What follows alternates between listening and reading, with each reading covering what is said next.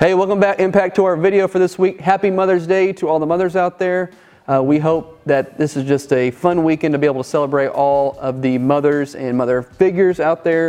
And really, we're going to talk about something that relates to that, Andy, is this topic of legacy. Yeah, so we're going to be talking about legacy today, like Ryan said, just kind of like this spiritually passing on of faith. And actually, CCC added legacy as one of our key values this past year. And so we're excited to be talking about it, what it looks like to kind of pass the baton of faith and the impact that it has on you. So we're going to be looking at three things three ways we're impacted by legacy. And we're going to be doing that in 2 Timothy chapter 1, verses 3 through 7. The first way that we're impacted by legacy, I'm going to be reading out of verses 3 and 4. So 2 Timothy chapter 1, starting in verse 3, it says this: I thank God, whom I serve, as did my ancestors, with a clear conscience, as I remember you constantly in my prayers night and day.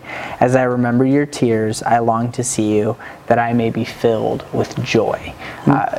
One, it's really cool to me. So Paul is the guy who's writing this letter, and he's writing to Timothy, who's this young church leader who actually history tells us, we can see that in the book of Acts, that Timothy's dad was not a believer. And so Greek, so Paul is writing to this guy who he's kind of a spiritual father to, and saying, you know, I am remembering you in my prayers. I'm so excited to see you. I remember your tears when I had to leave, and I'm going to be filled with so much joy when I get to see you again. And so guys, really the first way that we are impacted by legacy is that it fills us with joy.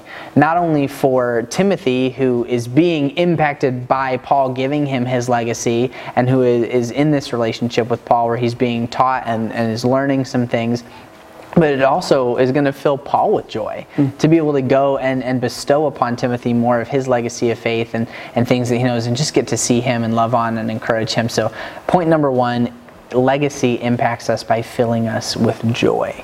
You know, I love the relationship that Paul and Timothy had. If you read the very beginning of the letter, it says that he calls Timothy my beloved child, right? And that's incredibly just the companionship that they had together, right? Paul was his spiritual father, and Timothy looked up to him, and he was a young guy leading this church. But here's some other ways that we can learn what the impact of legacy can have on us.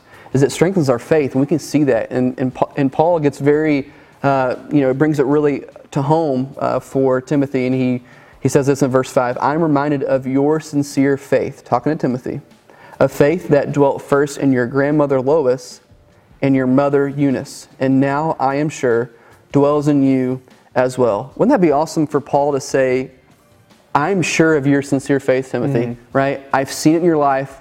I've seen how you relate to others. You know, what a difference Christ makes in your life. But also, Timothy, that you had such a spiritual legacy that was, given to you through your grandma, right? You know, your grandma Lois became a believer in Christ. Your mother Eunice became a believer. And also now you are really the recipient of all that legacy that's been passed on to you. And I think it's just really encouraging for Timothy to hear that from Paul, that he has faith because it was given to him, right? There's these spiritual legacies. So, Andy was talking about, those that may be, not a mother type, not like in your actual family, but those that have really just influenced you and invested into your life and poured into you. But, I know Andy and I are really blessed to have, our mothers, like our actual mothers, they pointed us to Christ, and they loved us well. He even loved us when it was hard for us, for them to love us. Hi, Mom. But yeah, shout out to you, Mom, too. But we just think, those that just pour into us, the spiritual legacy they leave with us. But it strengthens our faith, right? Yeah. We see people that really just, help us in our faith journey. That's super cool how it's both physical, family members, but it can also be non-family members. It can be people who are just impact leaders, youth pastors, mentors, all kinds of things, teachers. And then we've got point number 3 coming for you out of verse 6. We're moving along. It says this: for this reason, I remind you to fan into flame the gift of God, which is in you through the laying on of my hands. So Paul's talking about how he had spent some time with Timothy, and he had literally put his hands on him and prayed for him, saying, God, would you use Timothy in a mighty way? Would you use his gifts of communication and leadership, or whatever it was that Timothy was really gifted in, to encourage people in their faith? Very similar to how we laid hands on and prayed for Pastor Daryl when he first arrived here at CCC, how the church gathered around him and put our hands on him and prayed for him. Paul did the same thing for Timothy. And I'm reminded by this verse of like, imagine like a nice, beautiful summer evening. Hopefully, campfire, hopefully some of these we've got coming up. I can't wait to be around a bonfire, Ryan. But you're sitting around there and maybe the fire's starting to die a little bit and someone goes and grabs a Frisbee or a piece of cardboard or something and they start fanning that flame. And it gets brighter and hotter and burns more strongly because it's being fueled by that oxygen in the air. Paul's saying the same thing to Timothy, and he's doing the same thing for Timothy. He's saying, like, Timothy, fan into flame the gifts that God's given to you, fuel them, and he's doing that too by encouraging Timothy in this way. So guys, point number 3, legacy fuels our gifting. It fuels us in our ability to go out and to live our faith in a great way. And that actually leads us to our bottom line, which comes out of verse 7. It says this: "For God gave us a spirit not of fear, but of power and love and self-control." Guys, our bottom line for today is that by taking advantage of our spiritual legacy, we can live what Ryan and I like to call a bonfire faith. One that burns brightly, it provides warmth and heat for those around them, it shines light out into the darkness. When we take advantage of the people in our lives who want to pour into us and lift us up and encourage us in our faith, it can help our faith burn even more brightly to shine out to those around us.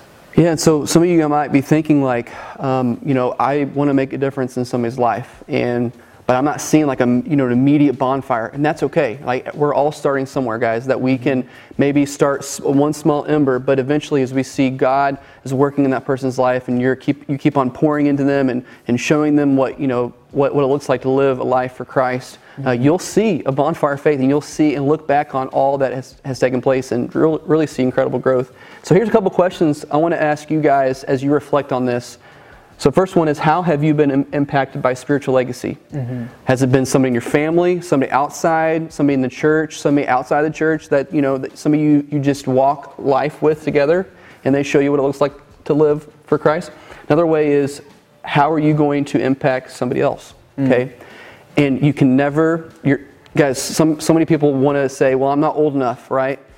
Take this time of the year. We have seniors graduating, and we have new 6th graders coming into Impact Student Ministry. So there's ways that we can invest in the next generation. Yeah. And guys, you can be a part of it. You don't have to graduate into it. You can do it now and see what can happen as a result of that. Absolutely. Yeah. I love that you guys, you don't have to wait until you're old and gray to leave an impact and leave a legacy. You can do that right now where you are. That's super cool, super important. Well, be on the lookout, guys, as we head into summer. Ryan and I are going to keep doing videos like this to just try to encourage you each week and give you a little something from God's Word that we've been thinking about or learning. But be on the lookout for ways we're going to hopefully, as restrictions ease and it becomes safe to be getting together again, hopefully we'll find ways that we can do that over the summer. And always reach out if you've got a need or if you know someone that does. We want to step in and encourage you in any way that we can.